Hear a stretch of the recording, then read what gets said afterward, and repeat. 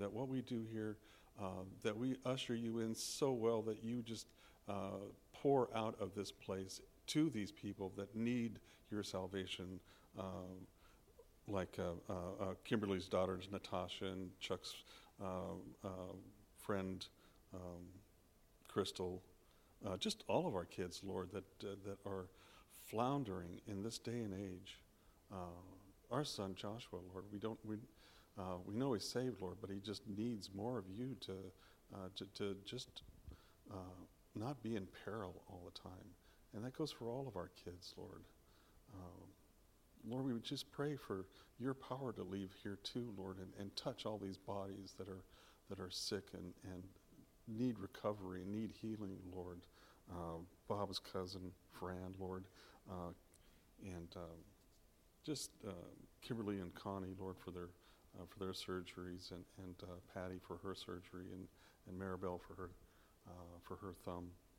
Lord, I just pray that it's this building, this body, that your power just pours out like a river, Lord, to all of these people. And we pray that whatever we can do to draw them closer to you, Lord, that you just show us that. And right now, Lord, we just pray that you bless Patrick. Help him to be just the awesome minister of your word that we know that he is, Lord, and help every ear in this building to pay attention and to be turned towards you. And we pray these things in Jesus' name. Amen. Amen.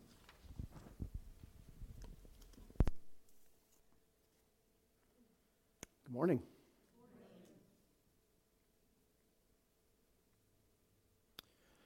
Well, a man was walking through the wilderness and he became lost.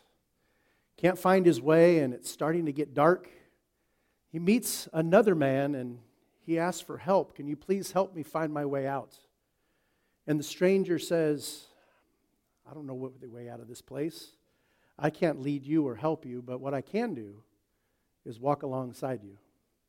And perhaps together we may find our way out.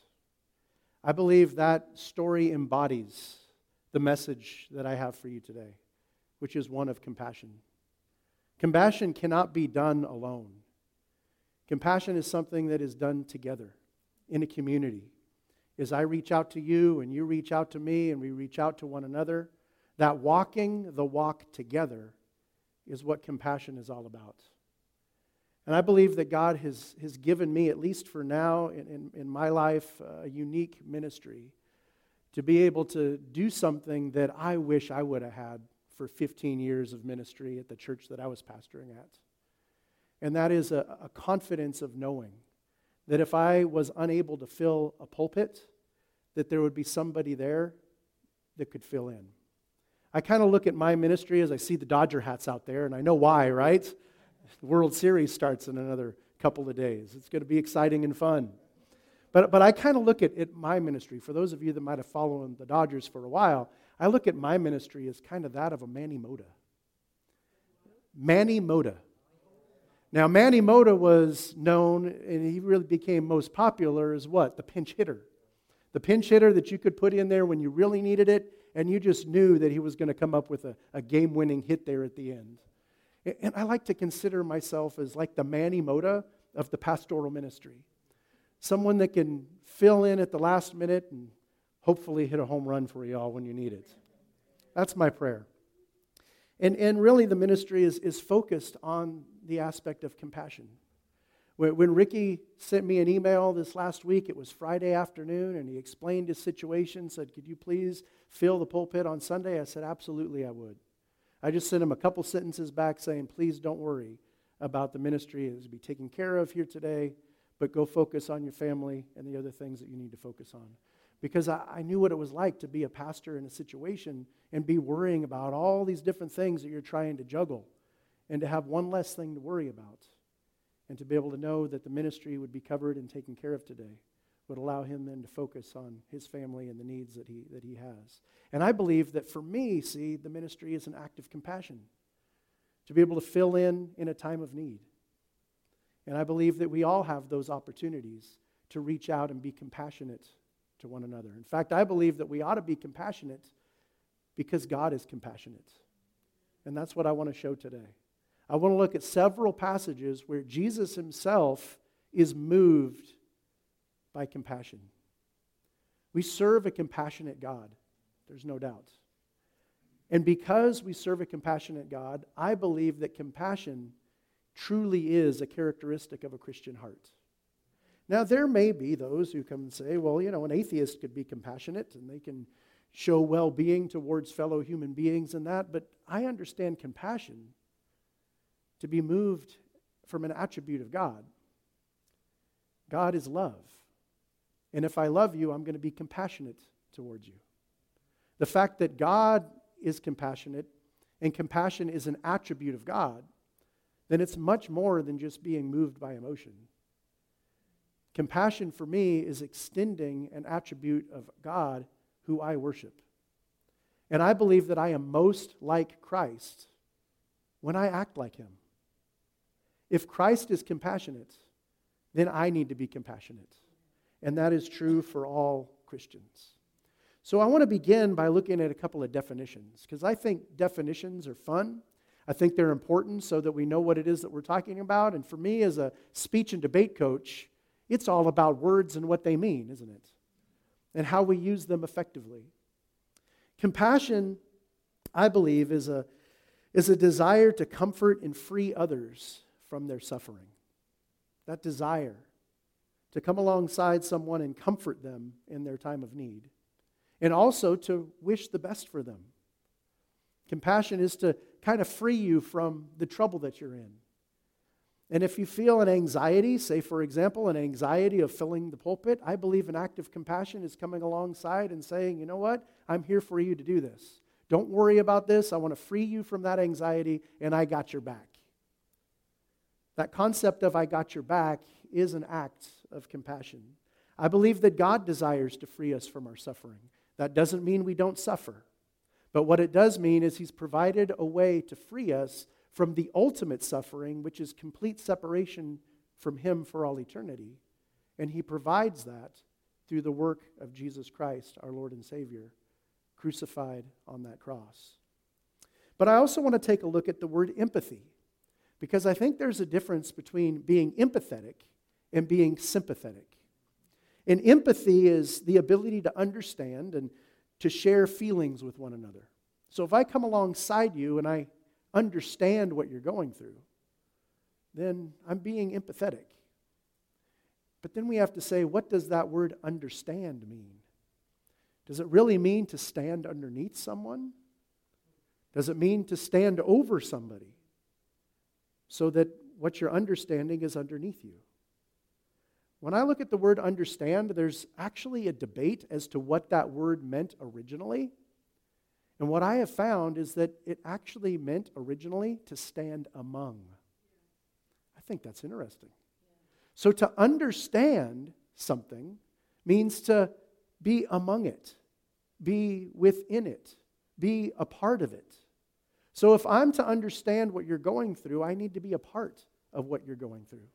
And if you're to understand what I'm going through, you can't be isolated and separated. You have to be a part of the community and be a part of what I'm going through. We're going to find that God is empathetic in his understanding of what we're going through the person and work of Jesus Christ. It's through Christ that he comes and dwells among us, that he experiences what we're going through as human beings. And in that way, he can be most empathetic as one who understands because he's walked our walk with us. Sympathy, on the other hand, is a feeling of pity or sorrow for someone's misfortune. It's kind of like the situation is out there, and I just kind of feel sorry for it. It's nothing I'm going to do to try to stop it. I just feel sympathy. I feel sorry. I'm maybe grateful and thankful I'm not in your situation, and I just kind of look away and move on. And you want to see how empathy and sympathy are two different things. And I prefer empathy as far as being compassionate towards my fellow human beings. They do, sure. I want to look at Hebrews 4:14 through 16. As a demonstration of what it means for God to be empathetic towards us. Because Hebrews 4:14 through 16 tells us that therefore, since we have a great high priest who has ascended into heaven, Jesus the Son of God, let us hold firmly to the faith we profess. For we do not have a high priest who is unable to empathize with our weaknesses, but we have one who has been tempted in every way, just as we are, yet he did not sin. Let us then approach the throne of grace with confidence, so that we may receive mercy and find grace to help us in our time of need. Jesus is our high priest, who by coming to this earth in human form and took on human flesh, was able to go through much of what you and I experience even today. I had somebody one time come to me and say, well, I don't think God can understand somebody who's going through a divorce. And this person was going through a divorce and felt like God couldn't understand. And they said, well, how does Jesus understand? He was never even married. How could he understand what somebody's going through when they're going through a divorce? And I quickly pointed out that Jesus had 12 very close followers, and several of them rebelled against him. Think about Judas. Thinking about Peter denying 3 times. Thinking about when Jesus is hanging on the cross, the only one mentioned in the Bible, that at least for the male followers, was the beloved, John. Leads us to question where the other ones were. You think God doesn't know what it's like to have somebody very close to him rebel against him or walk away from him or not be there for him when he's in his time of need? So true, Jesus was not married and Jesus never went through a divorce. But false that he doesn't know what it means to have somebody that he's very close to walk away from him. We serve a high priest. It is. Yeah, betrayal is the same any way you look at it, and that's the key. That Jesus knows what it's like to be betrayed. He knows what it's like, the Bible says, to go through all types of sins, be tempted in every way, and yet he was without sin. And yet he knows what that temptation feels like. Can you imagine being 40 days in a wilderness and being extremely hungry and exhausted and tired, having spent some time alone just with the Father, and here comes Satan, doesn't he? Coming in to tempt him. Talk about being tempted in every way. And yet Jesus withstands that temptation and provides for us a great example of what it is to be tempted and yet not fall into that temptation. We serve a high priest who's been through a lot of what we've been through and can connect with us and empathize with us because he's been right there among us. We don't serve a God who's so far off, just sitting there with his arms crossed, looking down and sympathizing. Oh, poor, pitiful, pitiful people. We don't serve a God like that. We serve a God who took on human flesh, shook our hands and gave us hugs and wept the tears because of his empathy, and one that loves us very deeply. Matthew 9:35 through 38 also explains Jesus' compassion for those who were suffering and going through a hard time. Jesus went through all the towns and villages, teaching in their synagogues, proclaiming the good news of the kingdom and healing every disease and sickness. When he saw the crowds, he had compassion on them because they were harassed and helpless, like a sheep without a shepherd. Then he said to his disciples, "The harvest is plentiful, but the workers are few. Ask the Lord of the harvest, therefore, to send out workers into his harvest field." So you've got Jesus among these crowds of people. He sees that they're lost. They're lost sheep without a shepherd. And his desire is to reach out to them. But notice what he does. He contacts his small group of disciples. And he says, you go to them. You take care of them. The workers are few, but the harvest is many. Ask the Lord of the harvest to send out those workers to the field. There's so much work to be done. And yet there's so few who are willing or able to go out and do it. And I think that this prayer still extends to us to continue to ask the Lord of the harvest to send out workers into his harvest field. God knows the opportunities there are to serve. He's asking you to be like Isaiah and raise your hand and say, "Here I am, Lord, send me." At this point in my ministry, I feel like this is where I'm at.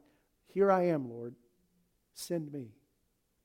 Send me to Joy Christian Center on those weeks that they need a pastor to be filled in. Send me in when they need that pinch hitter, right? Send me in to relieve the guy that's been there for a long, long time, and maybe this new guy that you're going to have come in, and he's going to be tired after 2 or 3 months, need a Sunday off. Give me a call, because I feel like that's my calling. That's my ministry, to be a fill-in pinch hitter. We know that the harvest is plentiful and the workers are few. And I'm here to serve the pastors. I believe God's given me that calling for now. Compassion is also extended to those who are lost. In the feeding of the 5,000 in Mark 6:30 through 39, we have a powerful message of Jesus being moved by compassion. The apostles gathered around Jesus and reported to him that they had done what they had done and taught. Then, because so many people were coming and going, that they did not have time or a chance to eat. Now, I've been in that situation. As a teacher, you better believe it. Lunchtimes, kids are coming in all the time for stuff. Prayer requests this, extra help for that, work on the speech tournament that's coming up. And I feel like I've come home many a days, and my wife's making dinner. So, are you hungry? I said, absolutely. I haven't eaten all day. I haven't had time to eat because these kids are all over me. They want help, help, help. And if you're ever in that situation where you've worked so hard through a day that you haven't even had time to eat, that's what the disciples are going through. He said to them, come with me by yourselves to a quiet place and let's go get some rest. So they went away by themselves in a boat to a solitary place. But many who saw them leaving recognized them and ran on foot for all the towns and got there ahead of them. When Jesus landed and saw a large crowd, he had compassion on them because they were like sheep without a shepherd.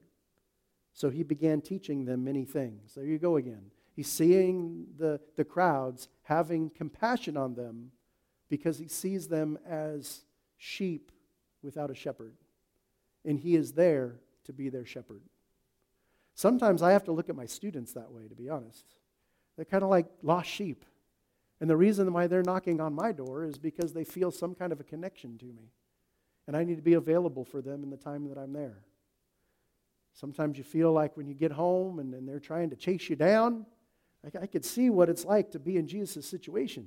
Let me have some time alone with my family. Let me have some time alone with my disciples. And yet here they come, that crowd. Still, in the off hours, right? Whatever that means. In the off hours of ministry, I don't know that there are any off hours of ministry, but in the off hours of ministry, Jesus is trying to get some time alone, some quiet time with the disciples, and here comes the crowd, still following him. He's moved by compassion. By this time, though, it was late in the day. So his disciples came to him. This is a remote place, they said, and it's already very late. Send the people away so that they can go to the surrounding countryside and villages and buy themselves something to eat. So it's getting late. He knows it's got to be dinner time. And these guys, everybody in the crowd, they've got to eat something. But notice what Jesus says. You give them something to eat. I'm not going to send them away to the village to go get something to eat. They've come here, and I'm telling you, my disciples, that it's your responsibility to feed all these people. Of course, they said to him, that would take more than a half a year's wages. Are we to go and spend that much money on bread and give it to them to eat? You could see how perplexed they were. Do I have to go to the village myself, spend a half a year's wage, buy a bunch of bread for people, and bring it back to them so that they can eat and hang out and listen to you continue teaching them? What are you asking of us? But here's where it comes. This is the most powerful message I've heard for a while. How many loaves do you have? He asked. Go and see. What do you have on you? When they found out, they said, we have 5 loaves and 2 fish. It's not very much. 7 items to feed 5,000 people. Then Jesus directed them to have all the people sit down in groups on the grass. So they sat down in groups of hundreds and fifties. Taking the 5 loaves and the 2 fish, and looking up to heaven, he gave thanks and broke the loaves. Then he gave them to his disciples to distribute to the people.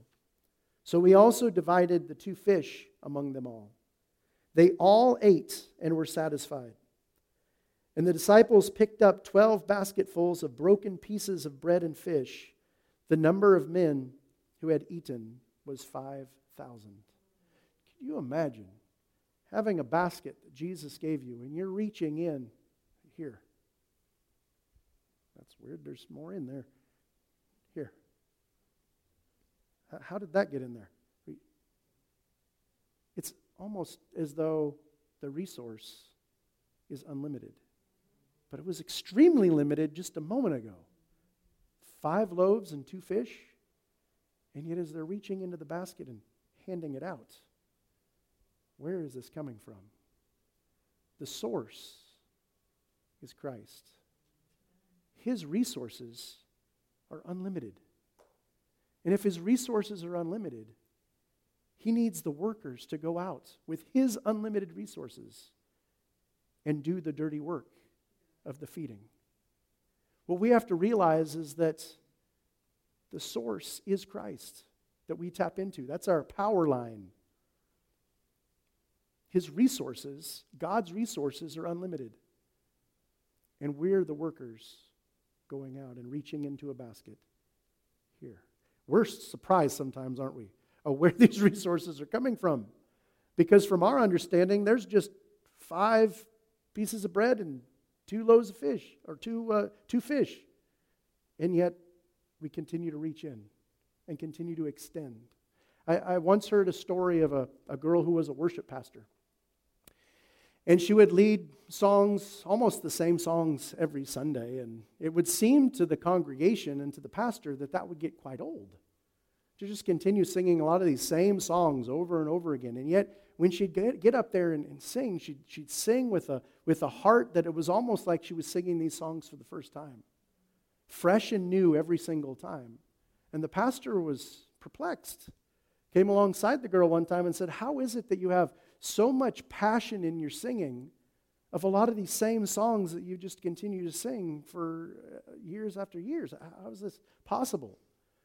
And her response was that I serve an infinite God with unlimited resources.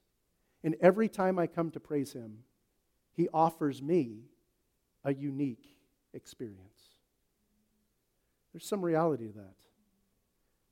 All it is bread and fish.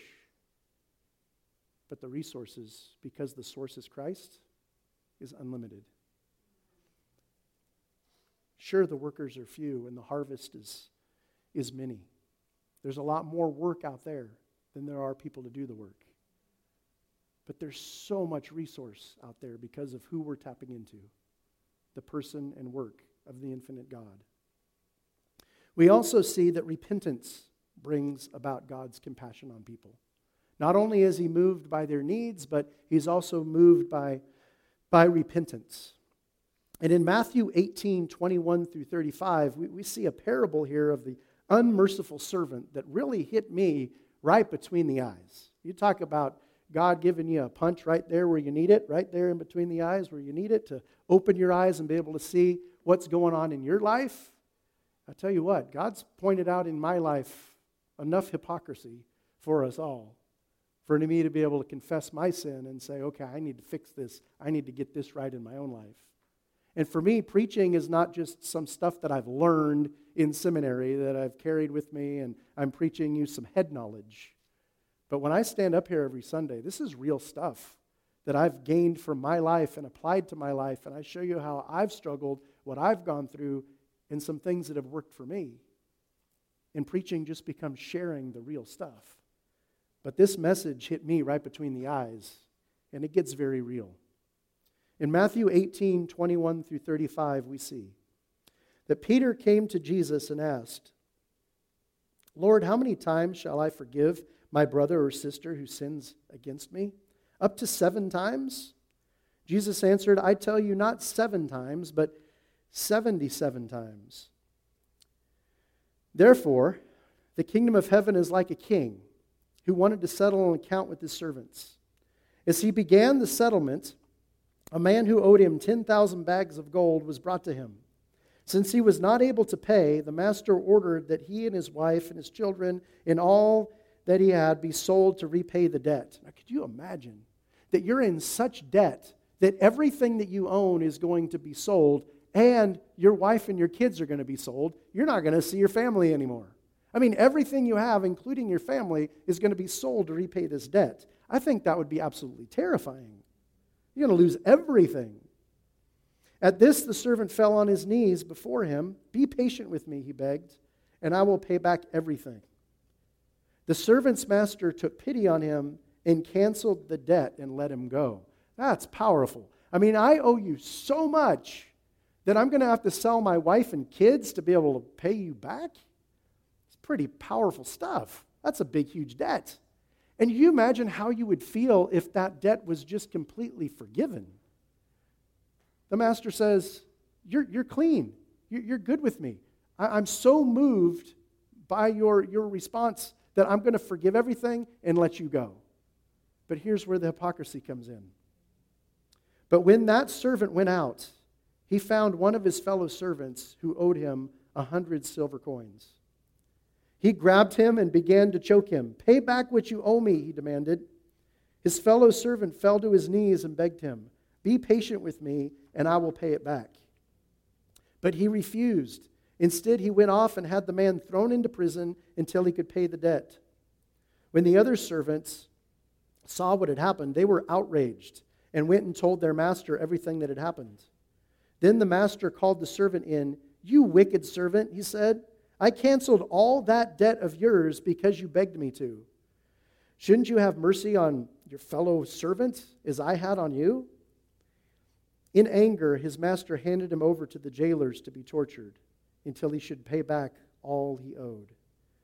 This is how my heavenly Father will treat each of you unless you forgive your brother or sister from your heart. Powerful stuff. Because I know my sins. We sing the song, "Count your blessings, name them one by one." Sometimes it's "Count your sins, name them by the ton." Because we know how much that we've sinned against God. Whether it's an attitude of my heart, or whether it's things that I've said, or actual things that I've done. We know our sins are many, and we know that we've been forgiven. And when I come to prayer, I ask God to forgive my sins on a daily basis, because I know I have daily things that need to be forgiven. But this one hit me right between the eyes. Because it's easy for me to hold grudges against those who have hurt me and those who have hurt my family. It's easy for me to hold a grudge. And it's easy for me to hold a grudge for a long period of time. I tend to have a long memory against those who have hurt me and my family. And I don't want to let go. I feel a sense of weakness in wanting to let go. But what God is telling me is, I've forgiven you of all of your sins, of all of your wrongdoings, of all of your negative attitudes that you've had towards people. I've forgiven you of those things. Why aren't you forgiving this one person of this one thing? I tell you what, I throw my hands up at this and beg forgiveness of God, because I see this message pointing out my own personal hypocrisy. And how can I continue to come and say, "Lord, forgive me of my debts," until I have gone and forgiven my debtors? I think in the Lord's Prayer, that's a very clear message of forgiveness. There's also passages that Christ gives to continue. He says, before you come to the altar, what do you have to do? Go to your brother first. Forgive your brother first, and then come to the altar, prepared fully to worship me. There's enough in there in Scripture that point out to me my personal hypocrisies of not forgiving other people. But this one here of the unmerciful servant, I have to say that of all the characters in this story, I am able to connect in some ways with that unmerciful servant. But I pray that I'm not that unmerciful servant. I pray that I can identify those that have hurt me and forgive them 70 times 7, so that then I can be forgiven myself. So God certainly does show compassion on those who are compassionate and repent and come to him and confess. And those people hopefully will be people that are able to extend that compassion in an aspect of forgiveness and repentance to those people that they're interacting with. But God also brings compassion to those who exercise faith in him. And I think of Mark 1:40 through 42, when Jesus heals a man with leprosy. A man with leprosy came to him and begged him on his knees, "If you were willing, can you make me clean?" Jesus was filled with compassion. He reached out his hand and touched the man. "I am willing," he said, "be clean." Immediately the leprosy left him and he was cleansed. Now, it wasn't necessarily the sickness that had Jesus all over this man with compassion, but it was the man's faith. "Lord, are you willing? Are you willing to heal me?" And Jesus says, based on that question, am I willing? Yes, I am willing. And he heals the man. Now, I think that God's compassion does reach out to those with faith. I don't think that that means that we always get what we're asking for. I certainly agree that it's thy will be done, not my will be done. I certainly think that God is there to meet our needs, not our greeds. But there's an aspect here that Christ was moved with compassion because of this man's faith. And I think also there is an element of being compassionate towards those who are sick. And I remember when I was a kid that I was really young. I was a young kid when my church at Christmas time would go to the old people's homes, the convalescent homes where the old people were just so sick that they had to be in bed. And when I was really young, that would terrify me because the sicknesses that these people had for a young boy looked kind of scary. I mean, some of their sicknesses would cause their hands to be deformed, or maybe they're just utter things and yell things and cry things out that for a young boy was kind of scary. But every Christmas time we would go and we would sing Christmas songs and bring some joy to these older people who were sick. And there was one lady, I remember her name was Dixie. She was always a favorite that we would go and see, Dixie. There's Dixie there. But she sat there in a wheelchair, couldn't get up. Her hands were deformed, and she would just sit there with the biggest smile on her face. And she just, I want to sing a song. Will you sing a song for me? And when we'd start singing, she would start singing with us. And then she'd say, "Can I sing a song for you?" And we'd go sing Christmas songs for her. And then she'd say, "But can I perform a song for you?" There in her wheelchair, sitting there with her deformities. Get the biggest smile on her face. And every time she would burst out as loud as she could in her version of Amazing Grace. Talk about touching your heart. But to see her desire to perform for us, I'll tell you what, as I grew up, I learned to love Dixie and to come alongside of her, and she would always be one of my favorite people to go see in that home. We made as a church, we made a personal connection with her, almost adopted her. But then I do remember the sadness of going back one year and Dixie was no longer there. But the memories that I had, even the impact that she made in my life at such a young age, to be able to come now in my 40s and to be able to share a story about Dixie. Her ministry continued to make an impact on me. And yet, what was it? It was a church that desired to reach out to the elderly and people who were sick. And even sick people have a way of ministering right back to you. That's compassion. When you think that you're going out and reaching out to somebody, and they turn out to be the one blessing you. Isn't that amazing how God works? It's just amazing to me how that works. The definition, though, of compassion really does involve human kindness as well as action in deeds. Because I could stand up here all day and talk about stories about Dixie, but it was going and actually being a part of that ministry there at the old people's home where the people were sick and being actively involved in their lives that was real, a real impact. I think about 1 John 3:16 through 18. This is how we know what love is, John writes. Jesus Christ laid down his life for us, and we ought to lay down our lives for our brothers and sisters. If anyone has material possessions and sees a brother or sister in need, but has no pity on them, how can the love of God be in that person? Dear children, let us not love with words or speech, but with actions and in truth. Man, if I have something that you need and I'm not willing to give it up for you, the Bible says that's not love. It's looking out and seeing somebody in need. Now, I remember my grandmother.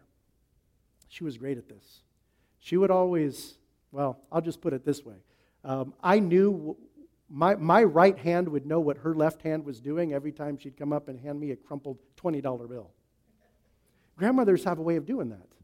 They had $20, $40 crumpled in her hand, and she wouldn't say anything. She'd just walk right up to me and give me a hug and then put something like, feel something in my pocket. Well, what's money going in my pocket, Grandma? And then sometime I reach in and try to hand it back to her, and she wouldn't take it. She said, that's not my money anymore. I gave it to you. But then I realized that I wasn't the only one receiving these blessings. No, she would identify a bunch of people out there that were receiving blessings. And one time I saw her hand somebody who was visiting our church some money. And I approached her. I said, well, what was that all about? She said, well, it's none of your business, first of all, who I give my money to. And she says, but if you really want to know, I just want that man who was there to take his wife out to dinner one night, because with his job situation, he can never go out on dates. He can never eat out. He can never spend any time alone with his wife. I was moved by compassion, saw a need, and I gave him some money so he could go spend a date night with his wife. Wow. But you have to be in tune to those things, because this man was there in my church, and I didn't know his need. I didn't know that he was in a situation that didn't have enough money to never go on a date with his wife, and I didn't reach into my pocket to do anything about it. But my grandmother knew, because she was moved by compassion, because she was, as I said before, what is empathy? What is understanding? It's being right there with the person. It might have been that I wasn't there with that particular man that came into church that day. I didn't know his need, so I couldn't meet it. But when you're with people in a community and you're experiencing life with them, you know their needs, and you're able to understand how to reach out and meet those needs. I want to close this morning with a story of something that impacted me that I will never forget as long as I live. You might not be able to tell by looking at me, but at one time I was the Maranatha High School assistant girls cross-country coach. Now, that's a handful to say. That is not me. That is one of my star students, though. And I have to share this story of how I became this cross-country coach. I was in I think it might have been my second year teaching, and I was out jogging the streets of Sierra Madre just to stay in a little bit of shape after graduating from Biola. And the cross-country team was running past me. Now, not a play on words, this is real. I was jogging, and they were running. Okay? There is a difference between jogging and running. I was jogging just to stay in shape. They were running to prepare for competition, but they went past me. I don't think anything of it. I say hello to my students. I say hello to my colleague who's coaching the team, and we kind of go our separate ways, and I go home and shower. That's the end of it, right? But not necessarily, because a month later, the girls' assistant cross-country coach, who was from APU, quit in the middle of the season, and they needed somebody to come and fill in that position. So who do they pick? They pick somebody that they think can run. Because they saw me jogging, they thought I could run, and they thought that I would be a good fit for that position. Okay? So you have to understand, when you're teaching at a small Christian school, sometimes you get picked to do these little jobs and things that you might not necessarily fully be prepared for, but somebody got to fill in those positions. I knew that I wasn't going to be a long-term cross-country coach. That wasn't for me. But I was there to fill in the rest of the year. And I went in, and the rule was that you had to run with the students. There are some schools where the cross-country coaches ride bikes, but that was not an option for us. We had to run with the students. There was one guy who was in one of those carts where you manipulate everything with your fingers and your hands, and you're driving through and you're following the team along in the cart. But that was not an option for us. We had to run alongside the students. But we had one student that was a champion runner, and her name was Laura Myers. Her freshman year was the year that I was the coach. So we're talking about a freshman girl, about 14 years old, that could outrun everybody. And it was the head coaches, John Rouse at the time, and Mark McCowan, who could keep up with this girl. But I have to be honest, barely. Okay? They were chasing down her dust. For me, they actually said, you need to go in the back with the slow girls so that we can keep up with this fast one. Okay? So I was the caboose runner. I was completely fine with being the caboose runner. But to understand this story, they had won these championships all along. And finally, we make it to the biggest championship of the whole year. That's the state championship in Northern California. We bus up there, and we're hanging out, we're getting ready, and just finally the day has come. The other thing you need to know about a cross-country coach, two things that I found really significant about cross-country coaching, is that during a meet, we would identify, before we would run, we would go the day before or the week before to the location, and we'd identify the course. Because a student needs to know where they're going to run so they don't go off track and go in a different direction. And some of these courses, it's very difficult to know. Do I go left or do I go right? If you go right, you're in another city somewhere. If you go left, you're on the right course. So we want to track out the course for the girls so they know where to run. But the other thing is, in a tournament, the coaches, are actually identifying places where we can run to ahead of the girls and cheer them on. So we might sprint to the 1 mile marker. And then, come on, girls, come on, let's go, go, go, go, go. And then they all go past the 1 mile marker. Then we got to go to the 2 mile marker before they get there. And we are taking shortcuts and everything to get there. And so we're kind of cheering them along. That's something that you need to know. Okay? And the other thing that I'd want to know is that I just thought was fascinating about coaching cross country that I have not experienced in any other sport, is that you could know whether you were going to win before the tournament even started. Now, you say, how do you know that? Because in football, you can't know that. You might be gambling on the Dallas Cowboys tonight, but I wouldn't put too much money down on them because you just don't know. Any given Sunday, any team can win. We don't know who's going to win the World Series. Maybe the Dodgers, maybe the Red Sox, but you're not going to know for sure. But in cross country, you could almost know for sure because it was all based on the times. And if our top 5 girls had better times than the other school, then we knew before we went in that we were going to win. And the confidence of these coaches was just amazing. If everything goes as planned, we're going to win because our 5 girls beat their time by 2 minutes. So we've got this. Yeah, that's kind of the idea. So here we make it to the state championship game. This is the biggest running tournament of the year. It was the Thanksgiving weekend. So the Friday after Thanksgiving, we go up to Northern California, and this tournament is on Saturday. Biggest tournament of the year.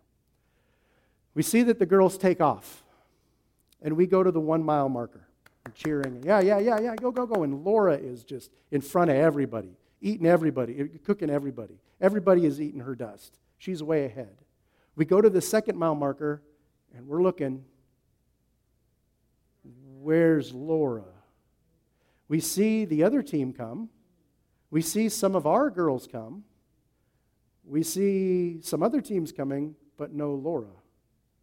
You think that Laura might have gone before us, but she didn't.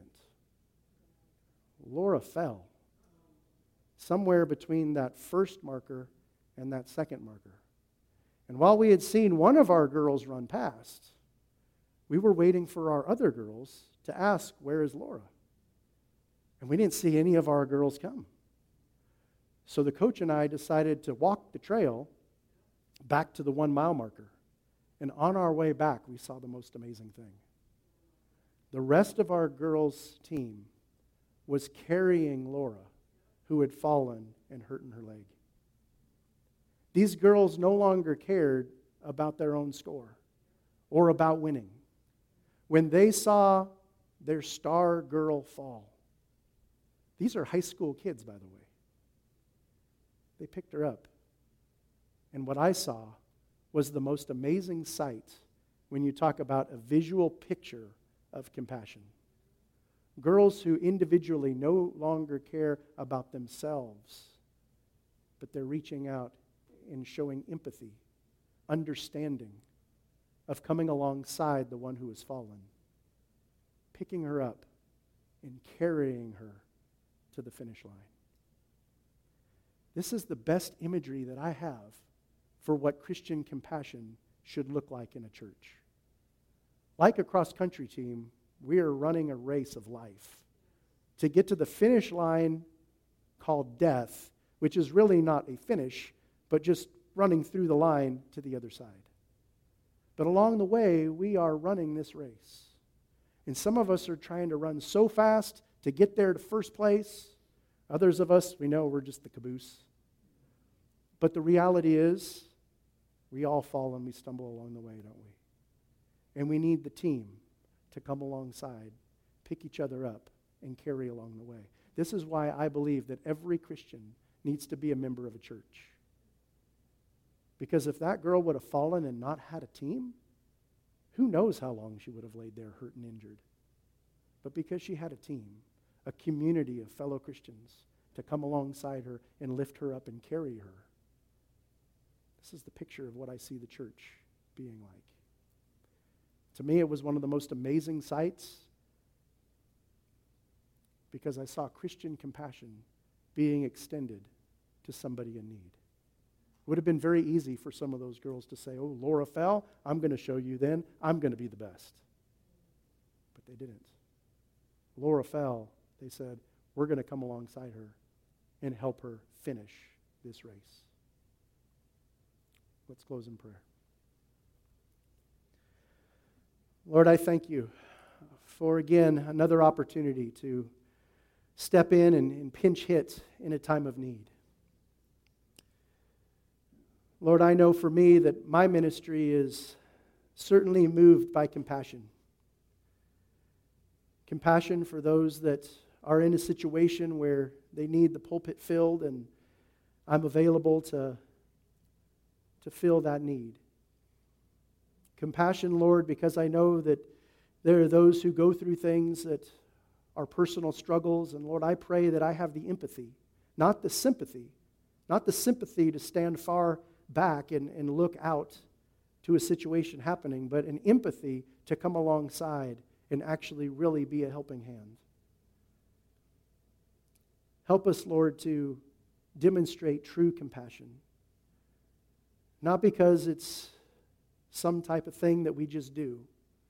We should be kind and we should be generous and we should be compassionate. But because compassion is ultimately an aspect of you and your character, Lord. You show this through the work of Jesus Christ here on earth, who came out of heaven, took on human flesh, and experienced so much as what we experience, so that we don't have a high priest who's unable to empathize, but we have one who's been tempted in every way as we are. And as you have come to this earth and demonstrated compassion towards us, so may we, on our way to heaven, demonstrate compassion to one another.